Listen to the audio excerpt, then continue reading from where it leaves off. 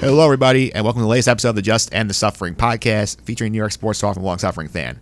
I'm your host, Mike Phillips, and boy, oh boy, a lot has happened since the last time I talked to you guys, so we're going to dive into everything today. As I talked about last week on the podcast, the French Open is coming up, and I was able to get a tennis guest for the first time. I'm going to be joined by Veronica Bruno from Fansided, who covers tennis for them. We're going to preview the French Open in just a bit. I also am breaking down the absolute sideshow that has become the New York Mets. I'm joined by my co-editor at Metstradamus, John Coppinger. We're going to break down all the wackies in the Mets from the weekend, talk about Mickey Callaway's job status, how much blame Brodie Van Wagenen should have in the Mets' current situation, and if the year is salvageable. That's a valid question, I think. We'll get into all that. Make sure you stay tuned to the end of the show for a very special summer movie preview with Jonathan Stanko, who was, in my opinion, the breakout star of the Avengers Endgame podcast. I talk about lots of summer movies with John, where you get to hear that conversation. But we'll get it all started with this week's opening tip, where I dive into the absolute unmitigated disaster that has become the New York Jets right after this. What the hell kind of ownership is this? How do you hire this guy, okay? You hire this guy that's won nothing. And then you allow him to come here and win a power struggle against the sitting GM? Whatever you think about Maccagnan doesn't matter. You let this guy come in. This isn't Bill Belichick here. This isn't even a guy like Andy Reid, somebody along those lines. You let this guy come in here and win a power struggle over the sitting GM. Really? All right, we are back on the Just and the Suffering podcast. You just heard the initial reaction of WFAN's Joe Beningo to the absolutely absurd news that the Jets fired general manager Mike Maccagnan in May. After letting him run the entire offseason, he gets fired, along with player personnel VP Brian Heimerdinger, and the search for a new GM being led by the incompetent Christopher Johnson and the interim general manager, one Adam Gase. And I've got to admit here, I was completely floored by this news when it came out. Yes, there have been rumblings about the job security of Maccagnan leading up to the draft. There have been that report from Michael Lombardi of The Athletic. There have been the podcast that Tony Pauline had breaking down some issues with Maccagnan and Gase. But I said, you know what? The Jets can't be this stupid. They're now in a town where the Giants are the laughingstocks, where the Giants trade Odell Beckham for basically replacement players, where they drafted Daniel Jones with the 6th pick when Matt Verderan told us on the podcast that there were scouts at the Senior Bowl who said this guy was not a day one pick. I thought just maybe the Jets were the sane organization in this town. I was laughing at the Giants like all the Jet fans were. I was thinking, you know what? Wow, we're the good team. We're the model organization that is letting the GM run things and building the right way, and they're going to win and all that good stuff. But here comes Chris Johnson from the top rope last week. Fire Maccagnan, fire Heimerdinger just 3 weeks. 3 weeks after the draft was over. Here's the statement Christopher Johnson let out there. This morning, I informed Mike that he is being relieved of his duties as general manager of the team effective immediately.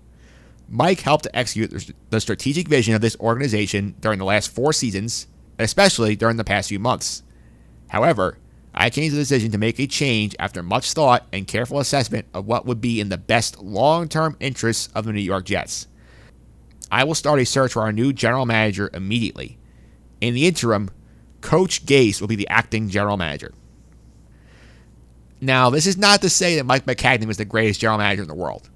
He had plenty of mistakes on his resume. Outside of the first round, he did not do a great job drafting. A lot of his picks were busts. He also did a horrendous job in free agency over the years. He threw a lot of guaranteed money at old guys when he first got here. Great, they won 10 games in 2015. They didn't make the playoffs, and then they became a disaster afterwards. Last year's free agent haul, not great.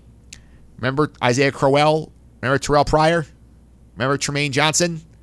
Remember Spencer Long? All those guys turned out to be disasters. But he has done some good things. He drafted Jamal Adams, who's turned out to be a star. He made the trade to get Sam Darnold. And that trade could be the key for the Jets' future here. All that said, mixed bag for Maccagnan, but he did have a solid offseason. He got Le'Veon Bell here. He got C.J. Mosley in here. In the meantime, my question is this. How the hell did Adam Gase get to run him out of town? Gase has been on the Jets staff for 4 months. 4. And he is lucky he's got a job after being run out of Miami. Nobody else was interested in hiring him as a head coach. Only the Jets. At his press conference, way back in January, after he got hired, Adam Gase said that he did not want personnel control and was just happy to be here coaching the players and letting Maccagnan pick the players for him. How long did that last? That lasted exactly 4 months. In case you forgot, Gase does not have the world's greatest resume. Adam Gase, as a head coach, went 23-25 with the Dolphins. He made the playoffs once in his first year, lost in the first round, and ran guys like Jay Ajayi, Jarvis Landry, and Ndamukong Suh out of Miami because they did not fit his vision and his style. That's the guy. That is the man that the Jets said, you know what? That's the guy we want leading our team. That's the guy whose vision we should trust. Really? Adam Gase is not Bill Belichick. He's not Andy Reid. He's not Tom Coughlin. How is that even Mike McCarthy? That resume of 23-25 with 1 playoff appearance, that warrants total control of football operations? Really? And you know he is thrilled to have the power again because as soon as he got the interim job, traded Darren Lee away for a 6th-round pick. No one is saying Darren Lee is the greatest thing since sliced bread, but he couldn't wait hours to make his first move. And since then, he's fired scouts. He cut a tight end. He signed a punter he had in Miami. Trust me, this next GM, it's going to be an Adam Gase-approved GM. He can say all he wants about how I'm just coaching the team. The GM is going to pick the players. BS. He is in control of everything right now. And another thing, as we talked about, how is he going to fit with Le'Veon Bell, who he reportedly did not want because the Jets are going to overpay him? Guess what? Le'Veon Bell's here. He's not going anywhere. The Jets are not going to be able to trade him because Adam Gase doesn't want him. They would have to do what the Giants did with Beckham and take a $25 million salary cap hit to move on, which is extremely dumb. And Bell's already taken the high road. He said, you know what? I came here to win. I'm working out, all that jazz. How's that going to work when they get into their first losing streak during the season and Bell has a fumble? How's that going to happen? Now, don't get me wrong. The issue here is the timing of this. Not that Maccagnan shouldn't have been fired. His resume was not great. If the Jets were not happy with him, why didn't you fire him in December when you let Todd Bowles walk out the door? You should have sent them both on their way, had a complete reset, and then hire your GM, and maybe you want Adam Gase, hire him then, and then the two of them work together to build the team they want. Maybe he doesn't bring Le'Veon Bell here, okay. But you know what? You do it in January, do a complete reset, and you can just build a vision together. And maybe we don't agree that Adam Gase is the right fit, but you gave him the whole offseason to build a team the way he wants. Maybe you get lucky and win. Instead, they not only let Mike Maccagnan help pick the coach who got him fired, they let him spend over $125 million in guaranteed money in free agency. They let him make all the draft picks before they fired him. So he completely ran the offseason, picked a bunch of players apparently Adam Gase did not want, and now he's gone. What confident organization does this? Name me one. You can't. The fact that the Jets let a mediocre coach, he should not have gotten this job to begin with. He comes in here 4 months later, he's winning a power struggle with the general manager and gets the general manager fired. Complete BS. The Jets rewarded him for throwing a temper tantrum because he didn't get his way when he said at his press conference again, I want to coach. No, I did not ask for personnel control in Miami. They gave it to me. They rewarded that bad behavior with his own general manager. And to top this all off, The Jets lied to the media for weeks. There were reports out there for a while now that there were issues with Maccagnan and Gase, but everyone came out and said, nope, nothing's wrong here. Just normal disagreements in a work environment. Adam Gase himself stood up in the media and lied to everybody's faces. This is what he said on Friday before Maccagnan got fired. Unless I say it, it's really irrelevant to me. I don't know who decides that gets to put that stuff out there. It kind of pisses me off a little bit because we have discussions on everything, and that's our job. We have to work through so much stuff, and that's what we got to do. And that's all we've done since we've been here. Since we've started, we just constantly were in communication. Whether he's coming down to my office or I'm going to his office, that's all we're trying to do is just trying to make sure that we're on the same page all the time and making sure that we're trying to put this thing together as well as we can in a shorter period of time. Do you view differences of opinion as healthy? Yeah, if it wasn't, what are we doing this for? If everybody just agreed on everything, it'd be boring. We need to have a little excitement every once in a while. Well, the good thing is I don't read much because I think a lot of the stuff is crap, so. You know what, Adam? You're full of crap. I'm sorry. You stood there and lied to the media saying that, you know what? I'm pissed. I'm with Mike Maccagnan. And then days later, he's gone. The Jets had two options to handle this Maccagnan situation. The first one I mentioned a while ago is that in January when they fired Todd Bowles, they fired Mike Maccagnan to start clean. Didn't take that road. Option 2, you let him hire Gase. If you see it as an issue, you sit the two of them down and say, look, play nice. We hired you guys to run this team. You're going to run this team, and you're going to deal with your issues as professional adults. And if it doesn't work, we're going to evaluate at the end of the season. But nope. They decided to reward the scumbag behavior from Adam Gase, give him his way, and that is terrifying for this fan base. Dave Gettleman's over there in East Rutherford doing cartwheels because the Giants are no longer the biggest circus in town again. That's the Jets. And Gettleman is no saint. Gettleman has done a lot of stupid things as Giant GM, but right now he is doing cartwheels and handstands and laughing about the fact that no one's talking about how bad the Giants are being run anymore. All this does now is puts a massive target at Adam Gase. He has to win right now, and he has to turn Sam Darnold into a superstar. Because otherwise, you're going to waste this guy's prime, and you're going to have the Jets wander through the Valley of Darkness again after they spent 50 years trying to get another quarterback. And the Jets have no one to blame for this but themselves. It's hard to find owners in this town that are worse than the Wilpons, or worse than James Dolan. But the Johnsons just remind everybody how dumb they have been running this football team. And let me make one thing clear. This is very important that they get this right. And they actually behave like a competent franchise and get the right GM in here who is not afraid to say no to Adam Gase and do what he wants. Because, let's make one thing clear. The worst case scenario for the Jets is that Sam Darnold has a Matthew Stafford-like career. And Stafford has been a very productive player. He's had a lot of good years. He's been to a bunch of Pro Bowls. But he has not won a thing because the organization around him is in a complete dumpster fire that cannot surround him with the right personnel or coaching staff. If Sam Darnold turns into Matthew Stafford, we will come right to this moment and see that is why the Jets wasted the prime of an elite quarterback. That cannot happen. All right, up next, we're going to talk a little tennis with Veronica Bruno from Fansided right after this.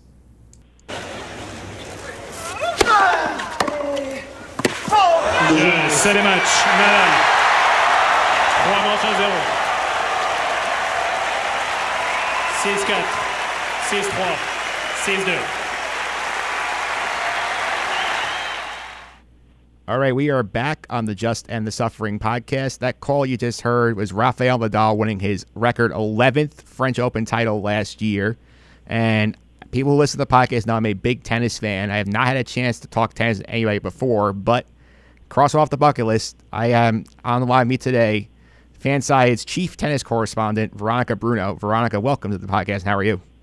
Hi, I'm great. How are you? I'm doing very well. Before we dive into everything, can you give the listeners a little bit of your background to the sport of tennis? Sure. Well, I actually was a ball girl for Chris Evert way back when at the Virginia Slims. when I was little. So I've been following tennis all my life, and I write about it on Fansided, and I also do editorials on Tennis World magazine as well. So I'm a lifelong fan, and I love the sport. I play the sport, and I'm very excited that French Open is upon us.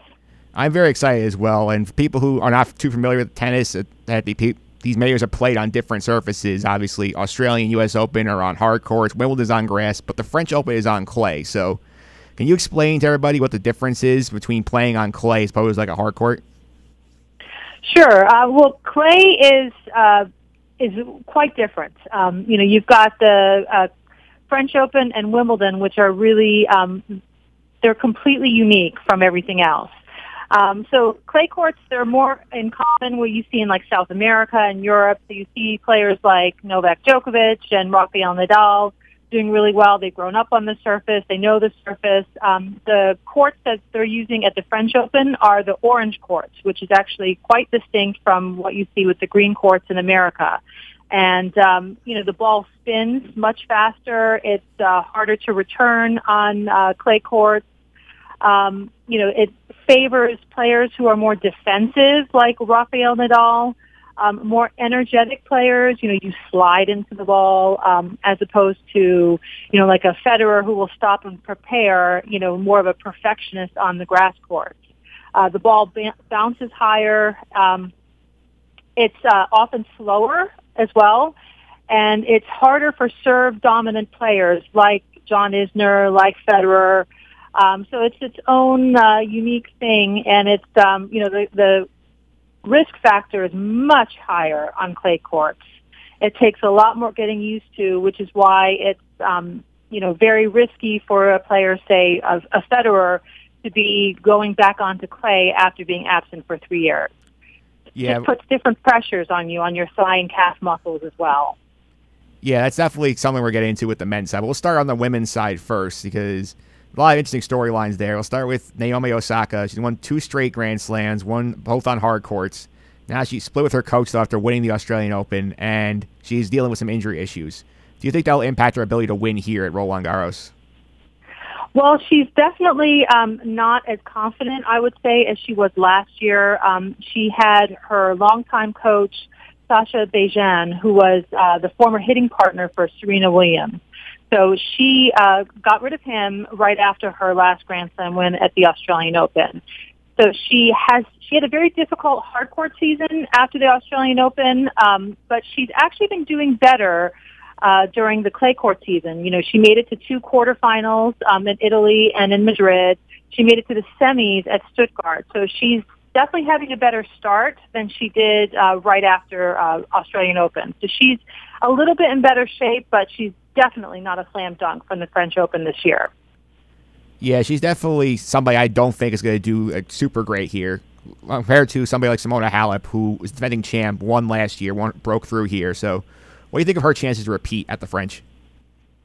Well, Halep hasn't won a title this year. So, Naomi Osaka's got a little bit more to bank on than, let's say, a Halep. But, she had her breakthrough here. So she is coming in as a defender, and she is confident that she's going to get a second title. A lot of people wrote her off when she won her first title that she wasn't going to be able to do it. So she did that, and she's been playing consistent, but she doesn't have her big coach, which helped her win the title last year. Cahill is not in her camp now, so she's also got there's some questions about her coaching going into the French Open this year as well. So she's got that same issue going on. And she's only played 2 clay tournaments, so she's not coming in with a lot of practice. Yeah, somebody else not coming with a lot of practice, Serena Williams, who has withdrawn from 3 straight events with a knee injury, and she's had very little prep on the clay court. So do you think we're setting up here for an early exit for Serena? I don't know. I mean, Serena is really hard to predict. It's best with any of the great players to never write them off. She has had a very light schedule this year, for sure.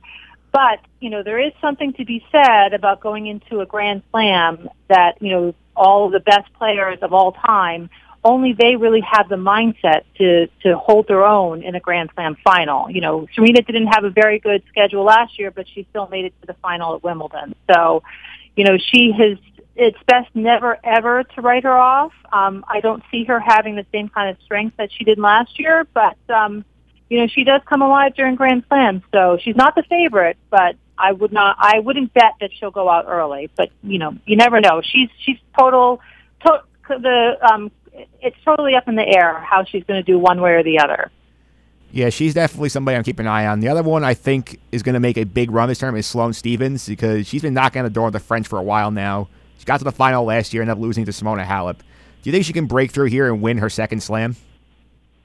Well, there's something to be said about being in a Grand Slam final. You know, to have that experience, it grounds you. It makes you less nervous the second time you go into a Grand Slam final. So she has that experience. You know, the women's draw is really, really open now. I mean, it kind of reminds me of how, like, the PGA was right after the dominance of Tiger Woods. I mean, he won this year the Masters, but, you know, we can all agree that he's not what he was when he was winning everything all the time.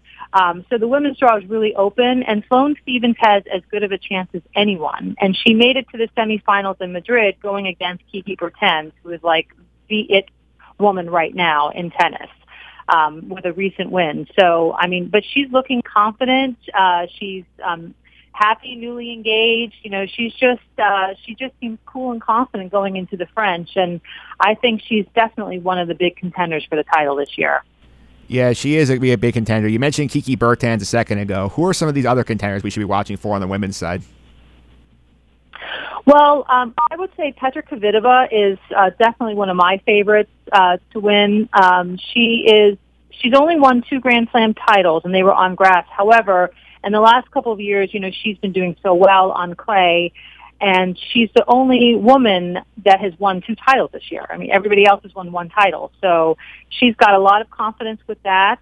She did really well at Stuttgart, and that was one of her titles. She made the Grand Slam final at Australia.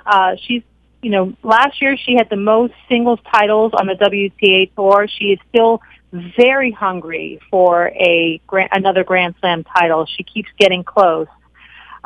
You know, she's always going to be a factor, and she's most definitely one of the favorites. And of course, if she wins, I mean, it's such a Cinderella story with being attacked in her home and operation on her hitting hand. So, I mean, she's always got the court in her favor whenever she plays.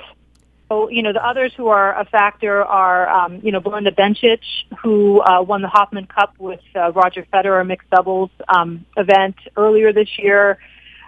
She hasn't won a title, but she got to the semis in Madrid, and she has been, you know, progressing well in all her tournaments. Angelique Kerber is always a factor. You know, she's looking for that career Grand Slam. She got to the quarters in Stuttgart. She hasn't been as strong as she was at the beginning of the year, but she certainly is never somebody to dismiss. So she's a big factor as well. And then Aryna Sabalenka, still looking for a title this year. She is playing in a clay tournament right now in Strasbourg, so she's looking really good as well. Yeah, there's a lot of names to watch on the women's side. I feel like it's always very wide open on that, and the men's side not so much, because Rafael Nadal, right? Rafael Nadal is the king of clay. He won 11 French Open titles. He just won in Italy over the weekend, so he's coming in rare form. Who do you think is the biggest threat to him on clay right now? I would have said Djokovic until that final where Nadal bageled him. And Djokovic, I mean, remember last year Djokovic did well on clay, and you know he's looking strong again. However, there are some questions as to how easily Nadal was able to beat him in that final. But you know he has won, so he's looking to be the only one to hold all 4 titles at the same time and to do it a second time around. So I mean, it's, you know, there's a lot riding on him. I mean, he just had his birthday. He's now 32, so he just turned 32 yesterday, and he's already been in 2 clay finals. So I mean, if I were to pick somebody who's going to be a rival to Nadal, it would most certainly be Novak Djokovic. But I would put that with like a tiny question mark that it's not sure that he's the front runner. Yeah, I still make Nadal the front runner, but Djokovic has always been my guy. I've liked him since he came on the tour back in like the mid-2000s. I always thought he had potential there, and first time on the French, it was such a big deal for him. He completes the Novak Slam, and then he sort of goes in this funk and doesn't win much for 2 years. Now he's won 3 in a row, so like, what do you make of the turnaround that Djokovic basically dominated, fell off the map, and then came back again? He's now back on top of the sport. Clearly, the competition between the big three is phenomenal. I mean, we're living in the golden age of tennis. I mean, there's just no question about that. With Serena on the women's side and Nadal, Federer, and Djokovic. I mean, you would have counted Andy Murray in there, but since he's left, and with just 3 titles, you can't really count that as like the big four anymore because those 3 guys really just stand apart. I think Djokovic. Djokovic is kind of different than how he was when he was younger. I mean, Nadal and Federer kind of have consistently stayed the same in terms of their personality and their mark on the sport. But Djokovic, he was sort of seen as more like impetuous when he was younger, and now he's more of like a statesman of the sport as well. And, a lot of people, it's captivating. I mean, whenever one of these guys plays, I mean, there's nobody that can even come close. They've got like this stranglehold on tennis, on the Grand Slams, and very few people can deal with the pressure of being in a Grand Slam final like these guys can. I mean, you see like Marin Cilic when he played Federer in the Wimbledon final. I mean, he had a mental breakdown in the middle of it. Like the pressure is enormous to be in one of these Grand Slam finals, and these guys, we're so used to them handling it like it's nothing, but, we forget the kind of pressure that it does entail. And I think Djokovic is, it's amazing. I mean, and now he's being coached by his brother. So he's not even, he went back to Baija, and now he has a new coach as well, and it's his brother, and he got into another final with his brother coaching. So, I mean, he's still doing well no matter what. Yeah, he's definitely number 2 on my top power rankings here in the French behind Nadal. So the other interesting factor, the third member of the big 3, Roger Federer, coming back to the French Open for the first time since 2015, made a deep run in Madrid in one of the tune-up events, but he lost to Dominic Thiem. So what do you think we expect out of Federer here after having such a long layoff from playing on clay? You can't really count him out. I mean, that's obvious. I mean, I could count you so many headlines about him having to retire, until he came back 2 years ago. So we forget that Federer actually owns 11 clay titles. And during the time of when he was playing clay more regularly, he was known as one of the better clay court players. It's not his preferred surface, and it's his least successful, but, he's made 26 clay finals. He got to the quarters in Italy and Madrid, and this is a guy who hasn't really been playing on clay for 3 years and just started thinking about it last December. So, he's another person. I mean, when he decides to enter a tournament, the kind of confidence and the all-around game that he has will just have him progress and do well in a tournament no matter what. So you can't count him out, and he owns a French Open title in 2009. So he's always going to be a factor, and he's definitely, most certainly, one of the favorites for sure. I wouldn't put him above, obviously, Nadal, who's going for a nice baker's dozen, and we all know he's got all the ingredients. So, between him and Djokovic, it's really those 2 guys who are going for, who are the favorites. But, Federer is just, you never know. Sometimes he does really well when people discount him. When he's not the favorite, and he's you never know. I mean, sometimes he kind of likes being the underdog, and he thrives as the underdog. So you never know how he's going to do in that position. He could be a surprise factor in the final. I mean, we forget that the person that he lost in the finals to was Nadal for the most part. I mean, he's made several finals at the French, so he certainly has the experience. Yeah, he does. And one thing that people are not realizing with him, I think, is he's going to have no pressure on him because he's not defending any rankings points on clay whatsoever. So he doesn't have any pressure of, I have to get to the quarterfinals to maintain my ranking. He can do whatever he wants and make a deep run and just make a name for himself again on the surface. He actually may end up being in a better position ATP ranking-wise than Nadal, who's got a lot of points to defend and is losing those points.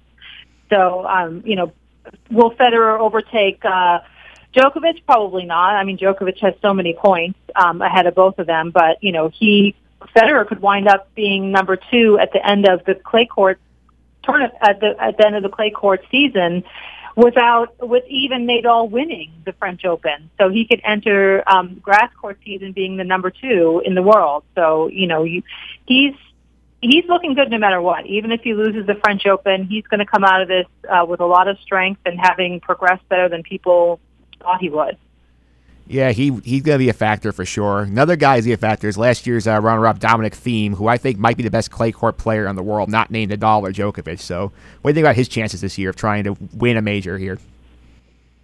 Well, he went out early in Rome, so if that hadn't happened, I would have said he probably had the greatest chance. And he also went out early in Monte Carlo. So he won Barcelona, and he's one of the few guys on the tour who has 2 titles. So you've got Djokovic with 2 titles, Federer with 2 titles, and Dominic Thiem with 2 titles. So those are your guys who have done really well. Everybody else it's an open draw. They've all got, everyone else is single titleists this year, including Nadal, who seemed really relieved to have gotten a title on the board this year. But Thiem is you want him to win in many respects because he is the best clay court player besides Nadal, and he got to the final last year, and he's kind of like that middle layer of ATP players who just have been hurt the most by the stranglehold that the big 3 have on the Grand Slams. Like they get so close, and then once they get to the final, it's just not going to happen. And that's got to be very, very frustrating for a player at that level because these are the best in the world. And, it's been a long time coming, and I could see him winning it. But, again, if Nadal and Djokovic weren't there, we'd be talking about Dominic Thiem as the French Open winner. But they're there. So he could very much, not even make the final. But he's got a better chance than most if it weren't for Nadal and Djokovic. Yeah, I think he's going to be a factor, as always, at the clay court events. So who are some other guys you could think of that might make deep runs in Paris? Because obviously Sasha Zverev's a guy's been floating around the top 5 for a couple of years now and hasn't broken through at a slam yet. You always have Nick Kyrgios, who's like an enigma with all the talent in the world, but no heads game to try and win these slams. So who are some of these other players you think can make deep runs at the French? Well, Alexander Zverev is a very sad case at the moment because, he made the quarters last year, I believe, at the French Open, and it really is just it's a mental game. And you would have thought with the new coach, with Ivan Lendl coaching him, that he would have made the kind of strides that, say, Andy Murray made with Lendl as a coach. But this year has just been nothing but disappointment with the German player. I would say Stefanos Tsitsipas is like a big factor right now. He's definitely, besides Dominic Thiem, he's the one I think that could progress better than anybody. And he's already beaten Novak Djokovic, he's beaten Nadal, he's beaten Federer. I mean, he's very comfortable beating the big 3 at a Grand Slam level. That's a whole other factor. Kei Nishikori is doing well. He's kind of like floating under the radar. He's in the top 10 again. He's, he started getting his comeback last year during the clay court season, and he's getting, he's just one of those surprise factors. He could come out of nowhere, and all of a sudden you see him in the last couple of matches. Juan Martín del Potro is most certainly a factor. Nobody fights like he does. I mean, he's had so many surgeries, and he's still battling it out with the best of them, and he is a Grand Slam winner. So, he may only have 1 Grand Slam, but in this day and age, that's a miracle.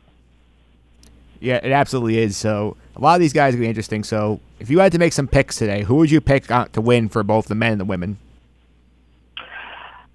Obviously I'm going to say Rafael Nadal. I mean, there's just no question that he is, I would have said at the beginning of the clay court season that he didn't look as comfortable. And surprisingly, he was defending his clay court play because he didn't win a title until Rome.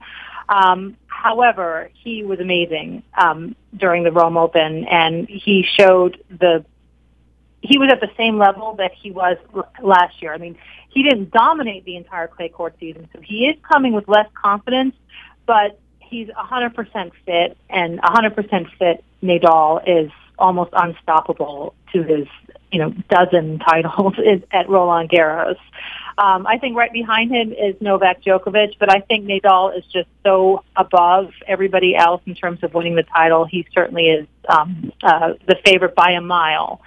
For the women, it's just it's such an open draw. I mean, it's so hard to predict who is going to do well. I think Halep probably has even though she has not won a title this year, I think she has the greatest chance because she made the final last year and because she does so well on clay. I think that she's probably got the biggest chance, but she certainly is not the favorite by a mile. I would say by a hair. I would put Kiki Bertens right behind her, if not equal to her, who won Madrid. And Petra Kvitova. I think those three women are they'll be duking it out, and it's any woman's game.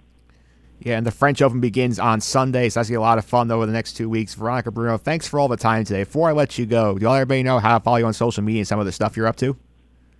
Sure, yeah. You can find me on Twitter, Veronica E. Bruno, and I'm also on Instagram, same thing, Veronica Bruno Official, and I'm always tweeting, and I'll be following the French Open, and I've also got one of my essays is being published next month in the Harvard Summer Review. So it's not tennis related. It's an essay I wrote about World War II, totally separate, but that's also being published next month. All right, cool. Definitely check that out, Veronica. Thanks for all the time. I really appreciate it. Okay, thanks. Thanks for having me. All right, and there you have it. That is Veronica Bruno from Fanside talking all about the French Open. That begins on Sunday. Coverage you can get on ESPN, Tennis Channel, and NBC. Up next, we're going to dive into the Met debacle with John Coppinger, a.k.a. Metstradamus, right after this. And then pitched a complete game to win Game 5. That's a fair ball. Cano didn't run, and they will get the easy double play. The throw on to first. Cano never left the batter's box. All right, we are back on the Just End Suffering podcast. That call is heard the second time over the weekend that Robinson Cano did not run out a ground ball, courtesy of SNY's Gary Cohen. Joining me right now is somebody who I work with at the Sports Daily, at the Metstradamus blog. The Metstradamus himself, the first ever guest on this podcast, John Coppinger, is back with us. John, welcome. How are you? It is a pleasure to be here, as always. Thank you for having me. Not a problem. So, obviously, we just heard that this team, I don't know what is going on with this team. I feel like they just literally are going down the drain again. We haven't even hit Memorial Day yet. Yeah, it's disappointing because you expected, I think we all expected, this team to not go through the same kind of funk they did last June when they went 5-21, and certainly we didn't expect it when they were in this stretch of the schedule with the Nationals in Washington losing 2 or 3, getting swept by the Marlins. That this is supposed to be the part of the schedule where they made up ground in, and then the Marlins made the Mets look very, very tame with 2 great pitching performances, and then the one time the Mets did hit, Jacob deGrom was awful. So and when a team looks lifeless, it makes the alarm bells go off, and they hit those buzzwords, listless, lifeless, and that comes back to the manager. And when the manager gets tagged with something like that, that's not a good sign. And I think that's why the job security rumors were bubbling up, and then everything snowballed on them. Yeah, everything has snowballed. I mean, Monday was bizarre. We'll go through everything from Monday, but we'll start off with the fact that Brody Van Wagen goes out to this press conference and says Mickey Callaway is safe for the foreseeable future. Like, what does that exactly mean? Because they asked him for clarification. He didn't give any. Oh, of course. It's vague speak. It's people not wanting to lock themselves into anything because they know that the media's taking notes. They know that things like that are going to come back to him. So he's not going to say Mickey has the season, and then if they decide to axe him in June, then they'll come back. And you never want to be known as somebody who goes back on his word. in this town or any town, or in this business or any business. You never want to be known like that. So, of course, it's vague speak, and it's frustrating. It's frustrating for the fans, because who knows what the foreseeable future means. That could mean Mickey gets the season. That could mean Mickey gets 3 weeks. I don't know if it much matters at this point, because I think if the Mets are going to turn it around, they're going to turn it around from within that clubhouse. And I think players that aren't performing, that were expected to perform, like Cano and Ramos and even DeGrom to an extent, I think they're going to have to start performing. And I think that's really the best way, and maybe the only way, that this season turns around. Yeah, I mean, there's so much going wrong. I mean, is it really all his fault? Because I don't think so. I mean, he's not a great manager by any means, but, like, just watching this team day in, day out, you just sort of know that, like, you know what? Like, he's making mistakes, but it's not him. No, I don't think it's him. I don't think he's I mean, I agree with you. I don't think he's the greatest manager in the world. And I think if he does get the season, that's going to be it, and Brodie's going to bring in his own person to manage. But you know, we live in an age now as baseball fans where the general managers have taken so much more control over the day-to-day operations of a baseball team. And yet, they're still able to use the managers as scapegoats when they need it, when the managers don't execute the vision of the front office. And I think with managers now, the only way you really deserve to get fired mid-season is if you lose the room. And that's the question I think the Mets need to answer. And I think they're probably going to answer it in the next couple of weeks, is, has Mickey lost the room? Can you turn around and defend Robinson Cano for not hustling on 2 plays in a weekend on one hand, and then turn around and make a snotty comment about Jacob deGrom not getting his personal catcher, saying, well, nobody's in a position to demand anything now? Can you do both and still be seen as consistent? I think that's the question that I would ask about Callaway. But other than that, yeah, Brodie put together this roster, and a lot of the acquisitions that Brodie made have not been performing up to standard. So, yeah, I think Brodie deserves the lion's share of this. I'm not sure what he can do to patch things up outside of going and getting a guy like Craig Kimbrell for the bullpen. But, yeah, Brodie has to wear one with this as far as I'm concerned. Yeah, speaking of Brodie, I mean, back at the beginning of the season, he said this. Not be shy about wanting to be the best, and I fully expect us to be competitive and to be a winning team, and our goal is to win a championship, and it starts with the division, so come get us. Yeah, so back at the beginning of the season, might go down his famous last words. He says, come get us. And then Monday at his press conference, he says they're also going to continue making improvements, like purchasing Hector Santiago's contract. I mean, how far have we fallen here with Brodie? I mean, this is just a disaster.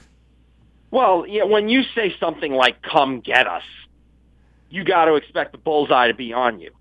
So, and then to say, well, we have the resources to do what we want, basically, and then the best you can do is bring up Hector Santiago when there's players that are readily available out there, then, yeah, you're going to get that bullseye on you tenfold.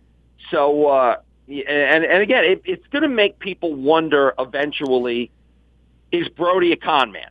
I don't think Brodie's a con man. I think that, and I've long thought that any general manager is going to suffer, I don't want to say meddling, but yeah, I'll say meddling from ownership.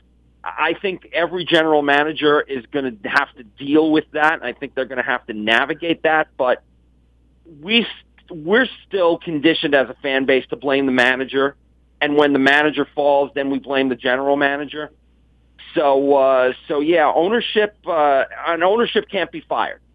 So I think Met fans are starting to realize that this is an ownership problem, but they're also starting to realize that there's nothing that anybody can do about getting the owners out if they don't want to sell. So guess what? We're stuck with blaming the general manager. We're stuck with blaming the manager.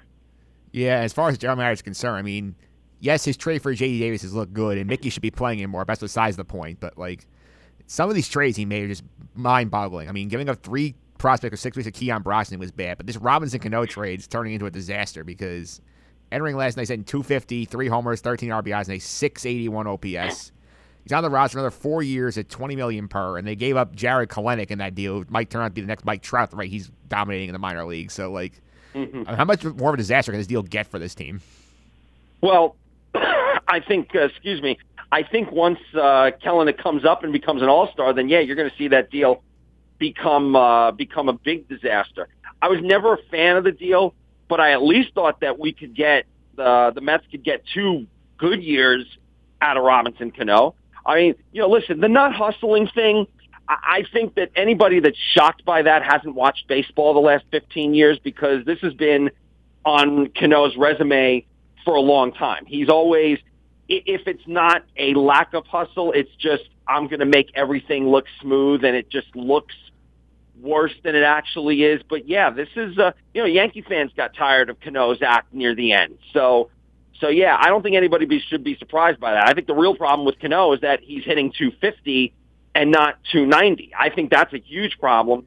And then when you talk about the centerpiece of this deal being a relief pitcher, I think that makes it even more tenuous. I never liked that they put so many resources. They used so many chips to get a reliever. Yes, a ninth inning pitcher is important, but if you're not hitting and the ninth inning guy can't get in the game, then what use is he? And that's another reason why a Craig Kimbrell signing would have made more sense. And then they could have used the chips like Kelenic and Dunn to maybe get JT Realmuto to play catcher. It probably would have made more sense in hindsight, and a lot of people had seen that coming from the beginning. So yeah, I think that the deal could become a huge disaster. And what kills me about it is that the Mets themselves have had so many examples of trades like this not working out, from Nolan Ryan to Scott Kazmir. And now they risk that again. They never learn from their mistakes, and that's and I know you wanted to talk about the articles by Ken Rosenthal and Jeff Passan, but that's been their theme in these articles, is that they never learn from their mistakes.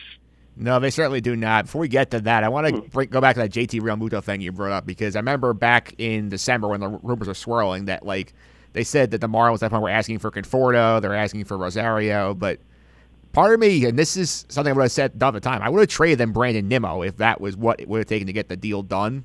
It was like Nimmo and Andres Jimenez plus, because I feel like they overrated Brandon Nimmo after one good year, and now, like, he's sort of falling back to earth, and now we've seen Wilson Ramos has been a disaster for the Mets. He hasn't hit at all, and JT Realmuto is doing good things in Philly. So, like, I don't get why, like, you see with this team that the young guys are the ones that are performing, and they keep bringing in all these older veterans, giving them playing time, and then none of them are actually doing anything.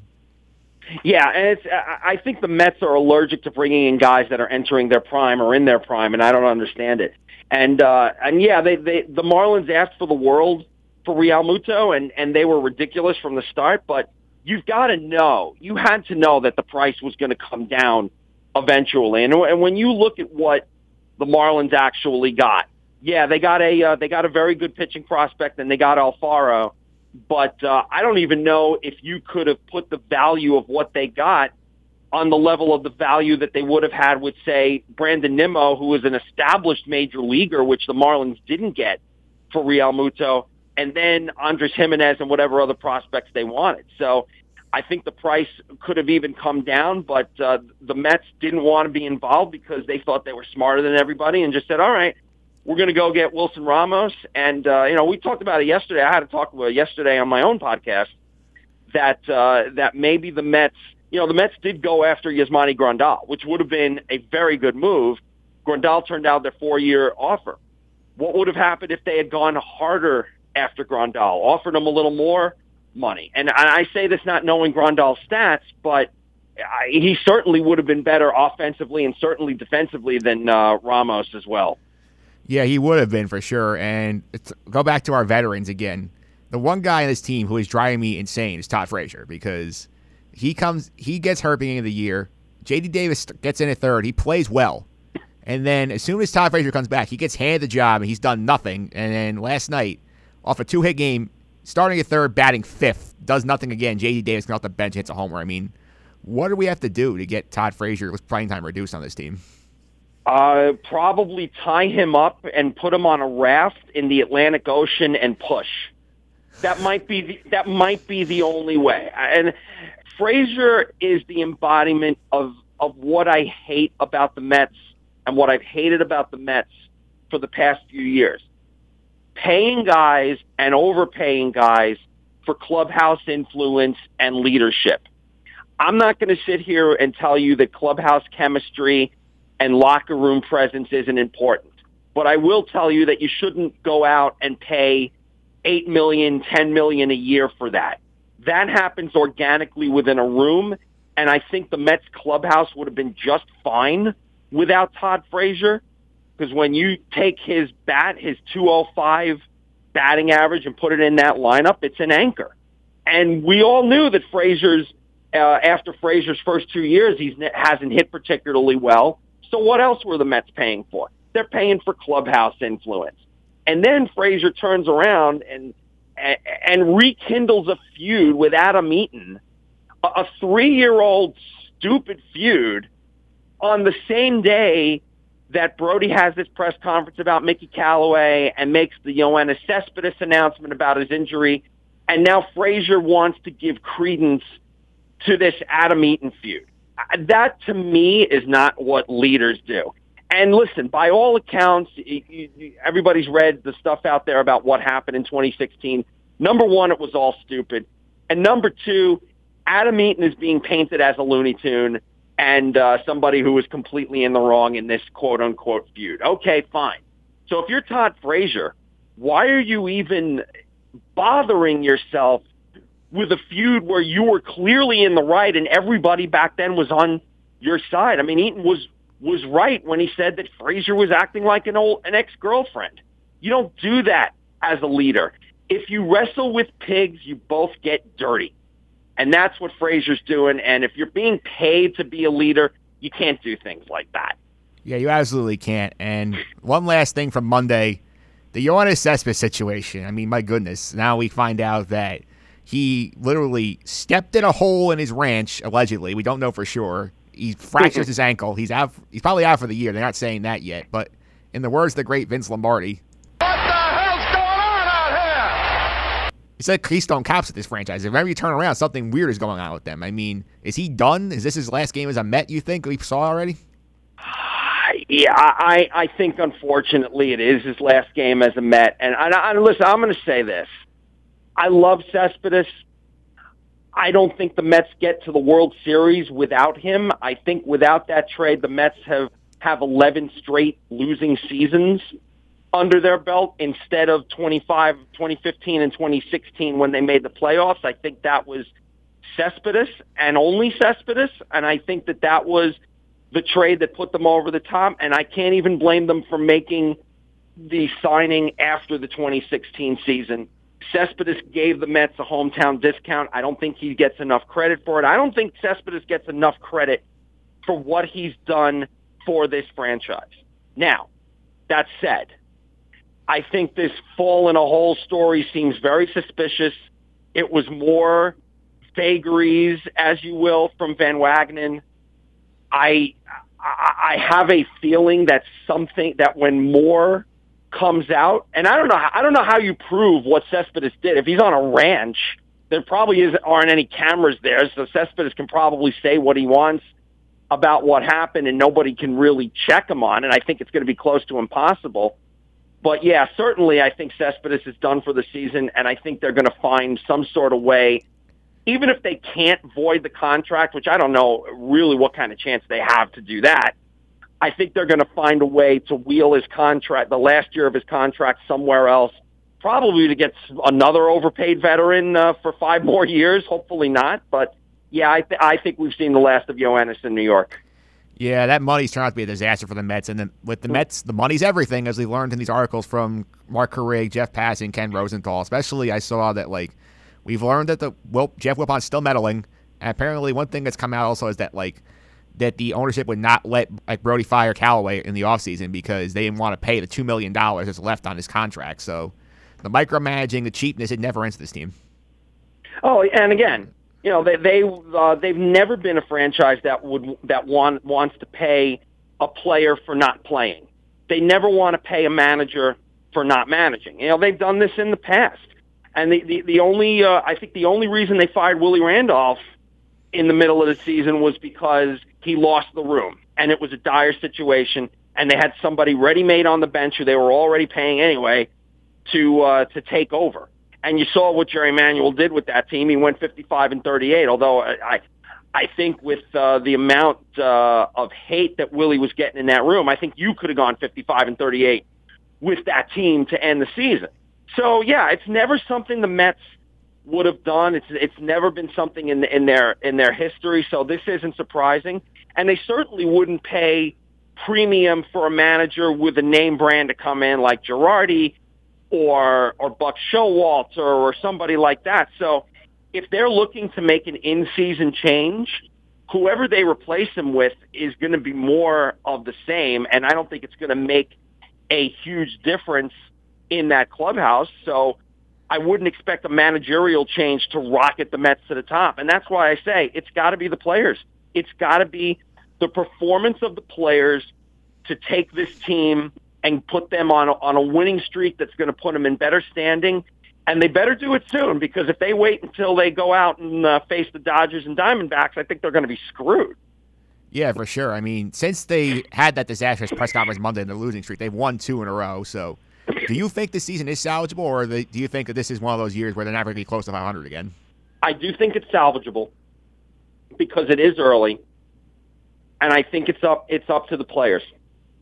The problem, and again, this is part of the conversation I had with Rich Sparago from Metsian podcast yesterday, is that he has this bad feeling, and it wouldn't surprise me, that because Callaway can't be fired, if Callaway is going to go through the rest of the season, he thinks that the Mets very well might just give up on this season in terms of making acquisitions, in terms of trying to improve the team to save this season. They might punt and wait for Callaway to be gone and then focus on 2020. And if that happens, if that's the case, then how can fans put up with that? Especially after years going back to 2009 and 2010, when all the Mets were saying is, once we get through our financial situation, we're looking at 2013 before we're going to contend. We're looking at 2016. We're looking at 2018. So just wait until then. They've made the fan base wait on so many seasons and basically throw away seasons so that they could get financially solvent again. And they haven't shown that they are yet. So now they're going to say, this season is toast. It's May 20th. We're just going to punt it away and we'll do it next season. How many times can the Mets sell that to their fans? How many times can they say, hey, wait till next year, wait till next year? I guess they feel they can do it forever because they know that there is a certain portion of the fan base that'll always come back because we're ride or die, and we're Met fans until we die, and they know this, and they know they're going to sell the tickets anyway. So what's the point of spending extra money on in-season acquisitions? That's what scares me. I hope that doesn't come to pass. I hope there are resources that can be used to save this season. But if the Mets keep going the way they're going, and even if they get back to 500, even if they improve a little bit, it might be that the Mets punt on this season. And I'm really worried about that, and I don't see how the fans put up with that. Yeah, fans will not be put up with that. I'll talk more about what the Mets should do going forward next week. John, thanks for all the time. Before I let you go, you want everybody to know how to follow on social media and some of the stuff you're up to? I am on Metstradamus, at Metstradamus on Twitter. I have the Burger Ball podcast. We're on Facebook, and we're on Pippa, and we're not on Spotify yet, but we're on, I forget what we're on. But if you look up the Burger Ball podcast, you'll find us. And next week, I will be teaming up with Brian Jura for a brand new podcast, and I believe the working title is Amazing Mediocrity. So if you look that up in a couple of weeks, you'll find us. So that's all the stuff I'm doing. But I am also on But again, I'm on Twitter. That's probably the easiest way to get out there and yell at me and tell me I'm wrong and tell me I suck. So at Metstradamus, please go and yell at me, and please listen to all my stuff because I'm insecure and I need validation. All right, John. Thanks for all the time. I really appreciate it. Thank you, Mike. Always a pleasure. All right, and that was John Coppinger from Metstradamus talking about the disaster as we come to the New York Mets season. And we'll talk more Mets next week. Up next, we're going to lighten things up a little bit. We're going to do a summer movie preview with Jonathan Stanko right after this.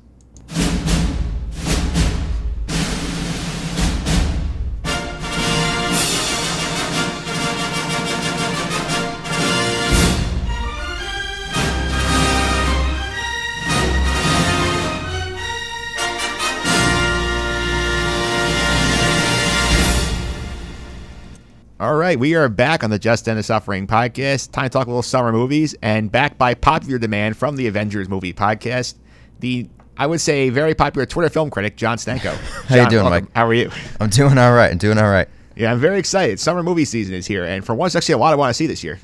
Yeah, no, listen, summer movies is where all the blockbusters come out, and there's also some indie darlings in there, too, which I think always sneak in, which surprise people. So, listen, it's the best time of year. Everyone enjoys, like, those half-day Fridays, maybe, and then see a movie on a Friday night. There's nothing better. Oh, for sure. And, I mean, before we get started, we're going to talk about some of the movies that just came out recently. You saw one, I saw one I want to discuss, so I'm going to play the little spoiler warning in case people have not seen a couple of these yet.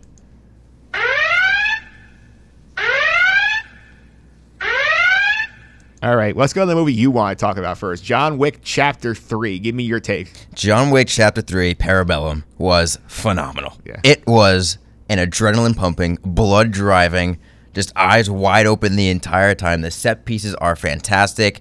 Chad Stahelski, he's directed all three movies. This third one has by far the most action of the three. In terms of the set pieces and the stages that which they're set upon are unbelievable. The first 25 minutes, much like the John Wick, the first one in John Wick Chapter 2, first 25 minutes is just pure adrenaline. Just be like, oh, here's what you're in for. Boom. John Wick fighting on a horse with a ninja sword against people on motorcycles. That's what's happening in this movie. And it's awesome. I truly recommend it. And I think the best part of this is you knew you had like the people like Halle Berry joining in, Angelica Houston, but there was also, I love the little spot stars, Jerome Flynn, who plays Bronn in Game of Thrones. He appeared in it and was another kind of exploration of the John Wick universe about how the gold coins are created. His character is involved with that. And that's what makes John Wick 3 so good, Mike. This is what makes it so good, is that every single movie gives you a little bit more about the universe. Not too much, not too little, just enough to tease you, to make you want that next one. And they've already greenlit Chapter 4, Mike, for 2021. I can't not wait. That sounds great. I haven't had a chance to check those yet. You got me inspired to start add to my Netflix queue and start watching them. You need to watch them. Yeah. Also, there was on Apple, I know there was like a $10 feature where you can get the first one and the second one. This third one, I rank probably second. I gave John Wick Chapter 2, I think I gave that like an A. I gave John Wick Chapter 3 B+, and I gave the first John Wick a B. They're all great. It's awesome, fantastic. Everyone should go see this movie if you're a fan of action movies. And I think it's interesting you put the sequel as the best movie, because usually it's not the case. Usually the original is considered the best one in most of these franchises. I would tend to, but not all the case. You look at Star Wars, the first original trilogy, Empire Strikes Back is the best Star Wars movie of everyone that's been created. Yep. The Godfather Part 2 is better than The Godfather Part 1. There are instances where it happens. Now, in action movies, it's usually not the case. Yep. You get like the Death Wish 2 after the first Death Wish, or you get the rebooted Death Wish, which is even worse than Death Wish 2. So there are different areas you can go in there, but John Wick Chapter 3, Parabellum, Prepare for War, you better prepare yourself because this movie, it takes you on a ride. Yeah, for sure. That sounds like fun. I actually saw Detective Pikachu the other day, so... Now here's my question for you on that. Yes. I was not a Pokemon fan growing up. Yes. Would I still enjoy this movie? Yes, you actually would. They do not beat you over the head with the Pokemon stuff, which is nice. It actually gives you a good story in this movie too. It's like sort of like the story of like the main character is basically like he's investigating like his dad like dies in a car crash in the movie. He goes to basically settle his dad's affairs. He meets the Pikachu, who was his dad's Pokemon partner, and then they go on a mystery to figure out what his dad was into. And like, it's a good story. It comes to terms about how like he had this bad relationship with his father, how he sort of comes to terms with it. It's like a good like human kind of story in there. It's not just like beat you over the head with Pokemon battle, evolution, stuff like that. So like, and Ryan Reynolds is obviously voicing Pikachu. He was great. Is he great? He was great in that. Who's better, as is it Bradley Cooper as Rocket Raccoon, or is it Ryan Reynolds as Pikachu? I think it actually might be Ryan Reynolds. That's high praise. We know Ryan Reynolds has a taste for the comedy, so that was my biggest question for you. Is I was not a Pokemon fan growing up. I didn't collect the cards, so the movie looked better than I expected from the trailer. So now I'll go check it out. Yeah, I would go check it out. I recommend people in terms of bad, I think it might be one of the better video game movies ever made, to be honest with you. Really? Okay. Yes. Listen, because most of those are really, really bad. They are really bad. I mean, I saw the trailer for Sonic the Hedgehog in that theater, and my God, how bad it looks. The fact that they're going to redo the CGI on Sonic the Hedgehog because so many people commented about how bad it was, that just shows you the lack of effort going into making this movie. Yeah, and Jim Carrey is Dr. Robotnik. He looks literally like a cartoon character with a mustache. And but the thing is, that character is supposed to be big. He's supposed to be fat. He's supposed to be like a round oval egg you can roll around on the ground. And he's a skinny twig in the trailer. I don't understand it. Yeah, I don't either. It looks, and he was so bad in the trailer too. But the thing is, I think that's Jim Carrey just overacting to a T, like he's done in so many movies before. I think it's Jim Carrey being Jim Carrey, basically. Yeah, exactly. Jim Carrey being Jim Carrey, so you kind of know what you signed up for there. Yeah, so I'm not going to that one. I'm going to put that out there. I'm not going to You're not going to go? I was a Sonic kid, too. I'm not going to go see that movie. It looks so horrendous. I might go see it to see how much of a train wreck it is. Sort of like if you go hate watch the Emoji Movie. Exactly. You hate watch the Emoji Movie on Netflix just to be like, wow, this movie got made and it made money. Yeah. Yeah, Sonic will make money too because there's enough kids who love the video games will go see it. Now, is it kids or is it people in our age or older than us who played the game as a kid? Well, I mean, it cuts both ways. I remember last year they made a big deal about the Power Ranger movie 2 years ago, and that didn't really make that much money. To be fair, the Power Ranger movie, again, tad bit better than I expected. Yeah, that was what I said too. I went in there, I'm expecting it to be a complete dumpster fire. I'm like, oh, this isn't too bad. It wasn't good, but it wasn't bad. I saw potential. Yeah, I think I gave the movie a C+. I was like, this is slightly better than I thought, and I'll take it. Yeah, I remember I walk in there, I'm like, oh, if they actually tweaked things and made a sequel, it wouldn't be too terrible. I wouldn't mind seeing that. I would watch that if it came on HBO now or something like that. I wouldn't say no. Yeah, for sure. Let's go to some of the movies that haven't come out yet, too. Let's go to Rocket Man, the Elton John biopic with Taron Egerton playing the lead role. Do you think he'll be able to do the Elton John story justice? Are you looking forward to seeing it? I think this movie has a much brighter spotlight on it after the controversy that was around Bohemian Rhapsody. Yeah. I don't know your take on Bohemian Rhapsody.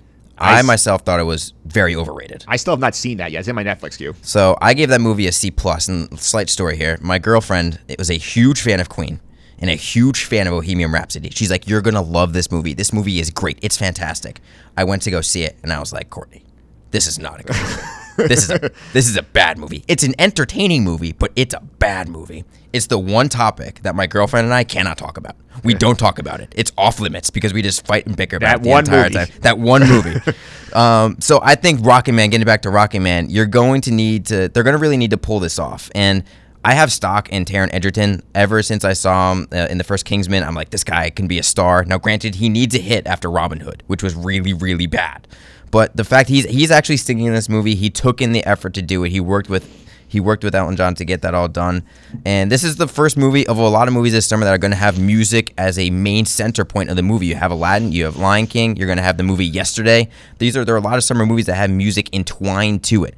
So while Bohemian Rhapsody was a movie about the concert performances, this movie, Rocket Man, is kind of like where they're going to have scenes like 500 Days of Summer where just a musical ensemble is going to spring out of a scene and then there's going to be people dancing around him while the scene is happening. So I'm slightly excited for this movie because I like the music, I like Taron Egerton, and I'm curious to see what the reception will be after the controversy that was around Bohemian Rhapsody. Is that why you're going to take Courtney to you? Go see that with her? You know what? Maybe I'll go take that see her. Maybe I'll see if we can agree on a movie. Yeah. Let's just not fight like Bohemian Rhapsody.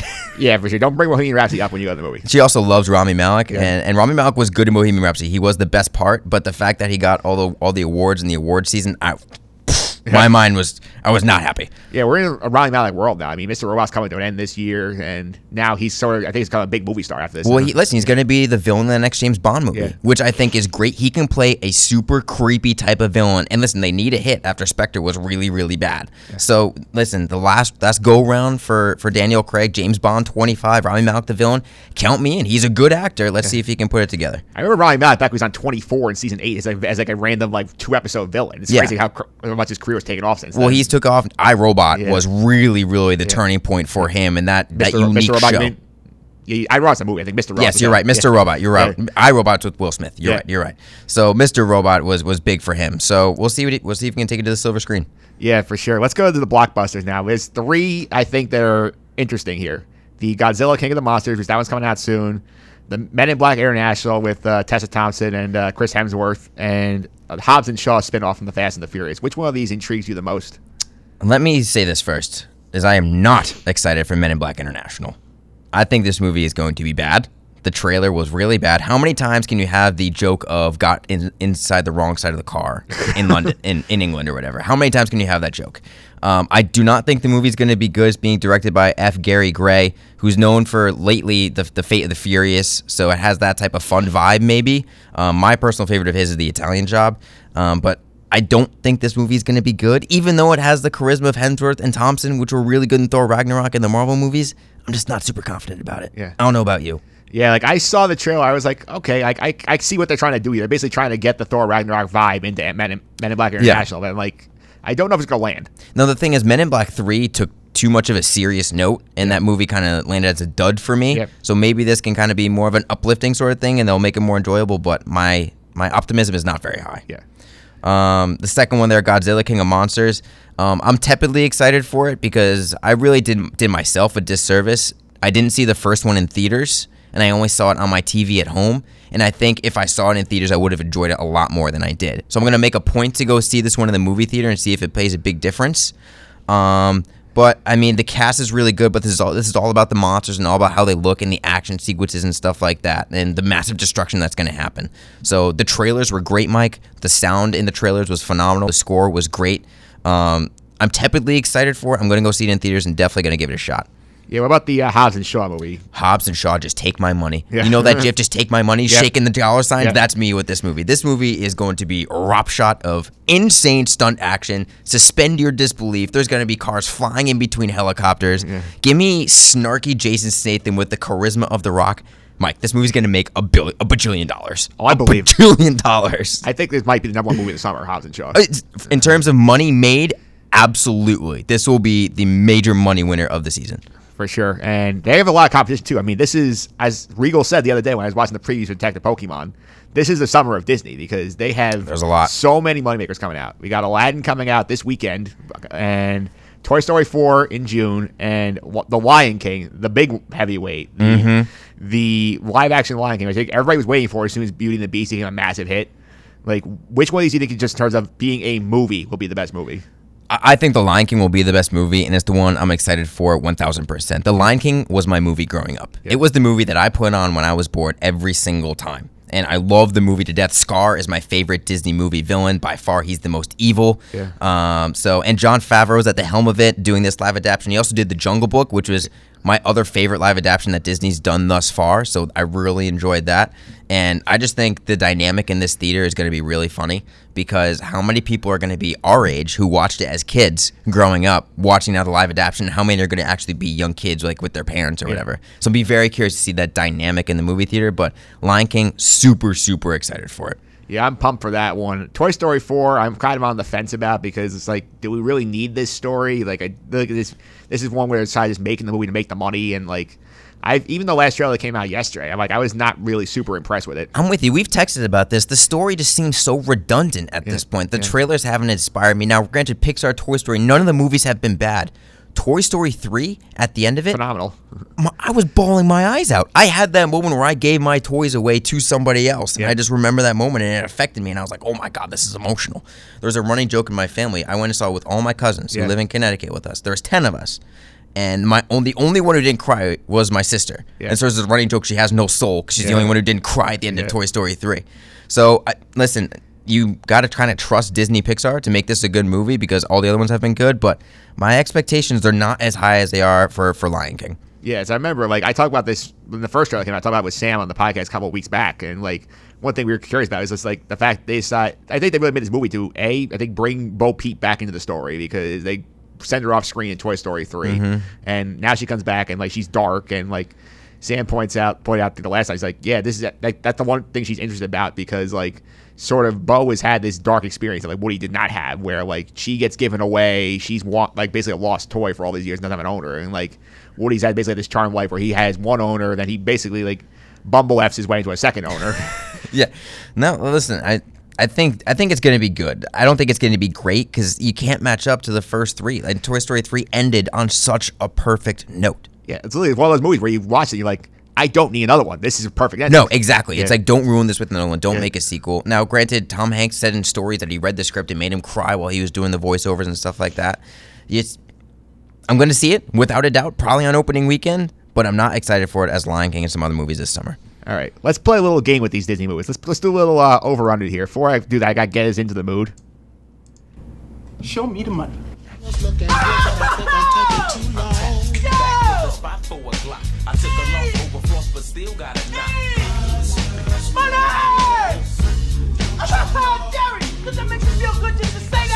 Yeah, get in the mood a little bit. A little show me the money, a mini show me the money edition here. We're going to do a little over-under on these three movies. So let's go to Aladdin first, which we did not really talk about. I'm saying an over-under figure of about $400 million in sales. Do you think it beats that number?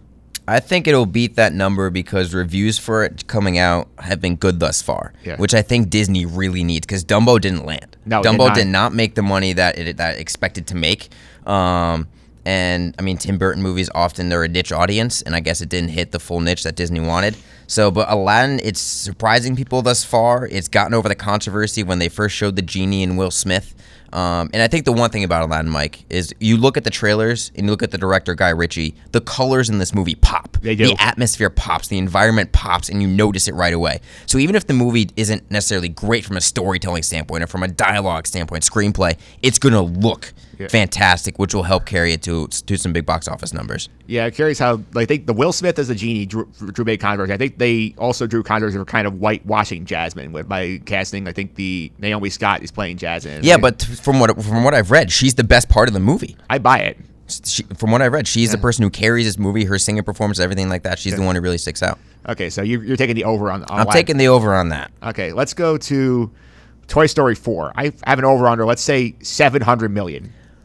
I'm going to go under. Yeah. I'm going to go under. I think Toy Story 3 was such a hit, and I think Toy Story 3 hit on the first nostalgia phase that people wanted, that people wanted, and everyone went out to go see it. I don't think this one, even though I think it's still probably going to be a good movie, it's not going to gather that same audience recognition of, I must go see this because it was part of my childhood sort of thing. I think they already tapped into that once and go into the well a second time. They'll still make a lot of money. They'll still make a profit for Disney, but not as much as people expect. Yeah, I'm going to go with the under as well. I think it's about 6 where I end up landing. I feel like Toy Story 3 just had been so long and people really wanted another one. The story looks so good.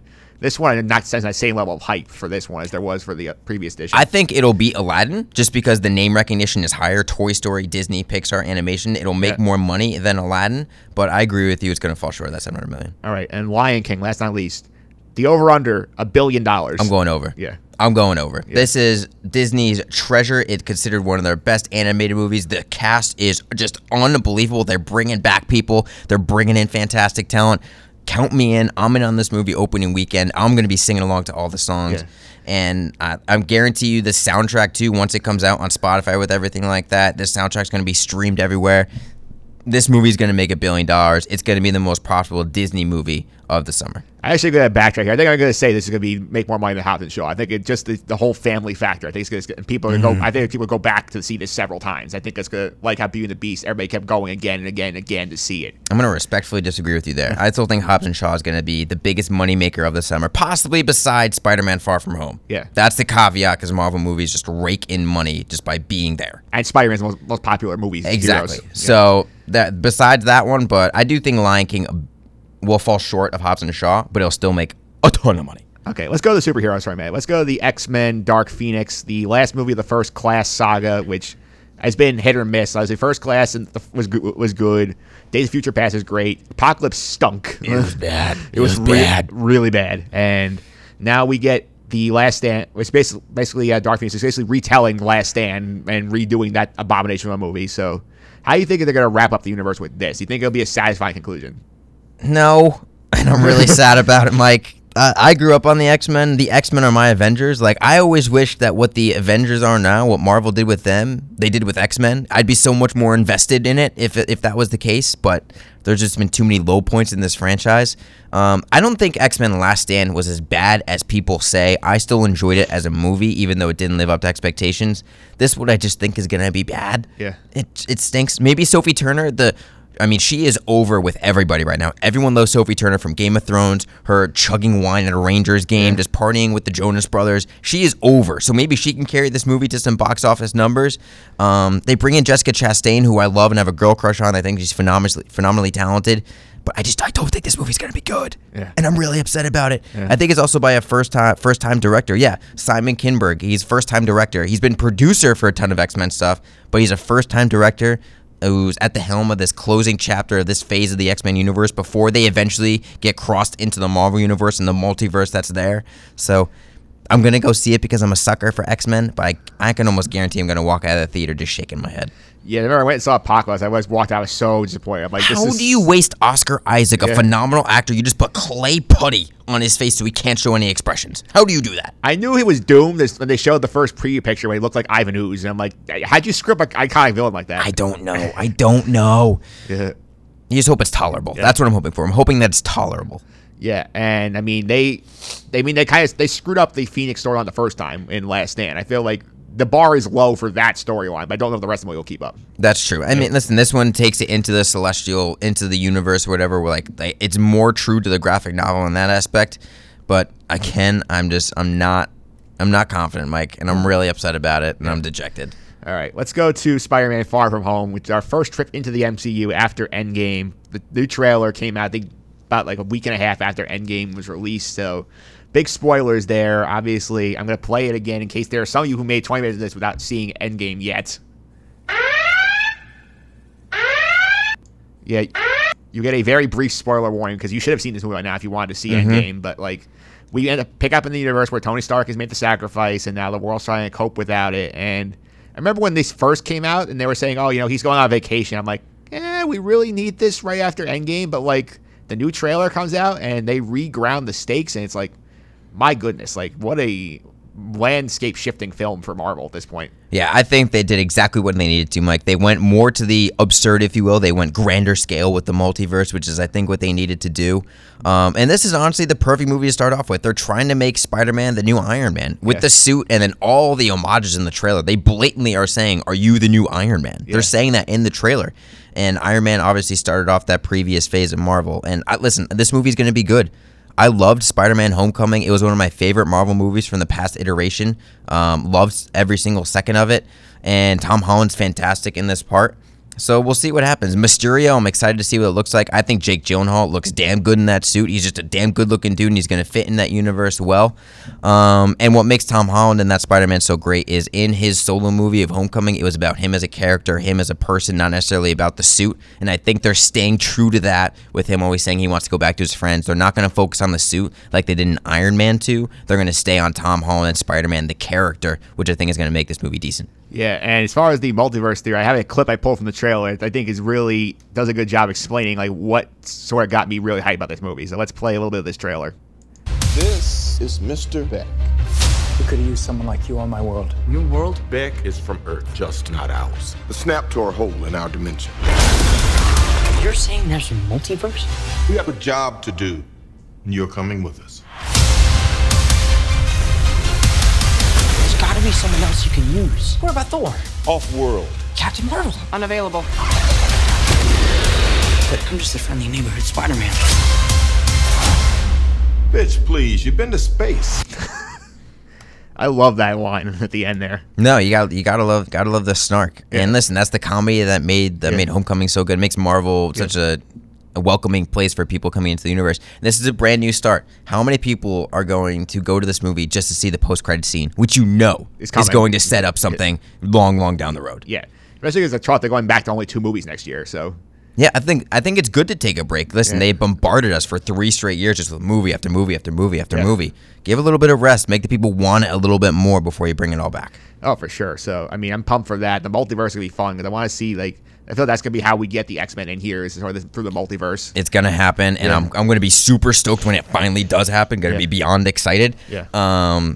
But we'll have to wait and see. We have to wait probably like 2 decades for when all these movies come out and this next phase comes out, because whatever Kevin Feige and Marvel have planned, it's going to be grandiose. It will be grandiose. So last thing, we talked about a bunch of movies already. What's one that we have not hit yet that you think is going to be a sneaky hit this summer? Oh, I got a bunch for you. I'll rattle a couple off quick. Okay. One comedy I'm excited for is a horror comedy. The Dead Won't Die stars Bill Murray and Adam Driver. I just think that's going to be funny. The reviews are middling thus far, but I'm excited for it. It's my type of humor. Yesterday, which I mentioned earlier in the podcast, is a kind of a musical thing where somebody wakes up after a coma in a world where nobody remembers the Beatles, but he knows all the Beatles songs, so he becomes famous singing the Beatles songs. Yeah. I grew up on the Beatles. I'm excited for it. The trailer blew me away. You listen to that log line, you're like, this movie sounds weird, but the trailer was great. Booksmart is a comedy that just came out, I think, has been known as the indie Superbad. With some of the critics that I read, they really, really like that movie. Opened up with 100% on Rotten Tomatoes. You have Quentin Tarantino's Once Upon a Time in Hollywood. I mean, you got Leonardo DiCaprio and Brad Pitt and Margot Robbie. Sign me up. Take my money. But the one movie, Mike, there's one movie that I am beyond excited for, and it's called Midsommar. Yeah. Have you heard about Midsommar? No, I have not. It's directed by Ari Aster, who directed one of my favorite horror movies of all time last year, Hereditary. I don't know if you're a horror movie fan or if you saw Hereditary, but that movie was creepy as hell. The atmosphere created. Toni Collette should have been nominated for an Oscar for her performance, and he's coming back with another horror movie this summer. The colors are bright. Everyone looks happy in the trailer, but you know that there's an eerie creepiness in it, and I cannot wait for this movie. The trailer is so vague. It just gives you little glimpses about what may happen, but you have no idea what the plot's going to be. Everyone should go see Midsommar if you want a good summer scare, because Ari Aster is a master at the craft. This is my favorite movie this summer. The most looking forward to see is Midsommar. Absolutely. That sounds like a lot of fun. And John, thanks for all the time today. I really appreciate it. Mike, thank you for having me. I'll always talk movies whenever you need. All right. Before I let you go, I'll let people know how to find on social media for some more of your movie hot takes. Follow me on Twitter at jstanko99. That's on all my social media platforms. I'll be busy during the summer watching a lot of movies. So, Mike, looking forward to talking to you. Absolutely. I'll see some movies myself. Maybe later this summer we get back together and talk about some of the ones we've seen. Counting on it. And that's going to do it for this week's show. I want to thank my guest, Veronica Bruno, for coming on to talk about the French Open and preview that event. I also want to thank Jonathan Stanko for popping in to do a summer movie preview. That was a lot of fun. I also want to thank John Coppinger for calling in to talk about the latest disaster befalling the Mets and that whole mess in Flushing. If you want more good stuff like this podcast, including my full look at how the NBA lottery results affected the New York Knicks rebuilding plan, check out the blog over at justendthesuffering.wordpress.com. You can also subscribe to this podcast on iTunes, Google Play, Stitcher, and TuneIn. Go ahead there, just search for Just End the Suffering. You can find all the old episodes there. Subscribe, get all the new ones as they come out. A lot of fun there. Also, be sure to leave your feedback and star ratings in order to help make this show even better going forward. You can also follow me on Twitter at mphillips331. That's MPHILLIPS 331. And tweet me with the hashtag BadOwners you made at the end of this week's show. That was certainly a topic this week with the Johnson brothers, the Wilpons. We all know James Dolan is bad, but certainly bad owners, a recurring issue for this New York sports community. Next week, our 50th episode of the podcast. Got a lot of fun stuff planned. We're going to preview the NBA Finals, talk some more Mets, some more good stuff I'm not working on. Not going to get into any more specifics. I'll leave it as a tease. Until then, I'll be a better week than Jet fans.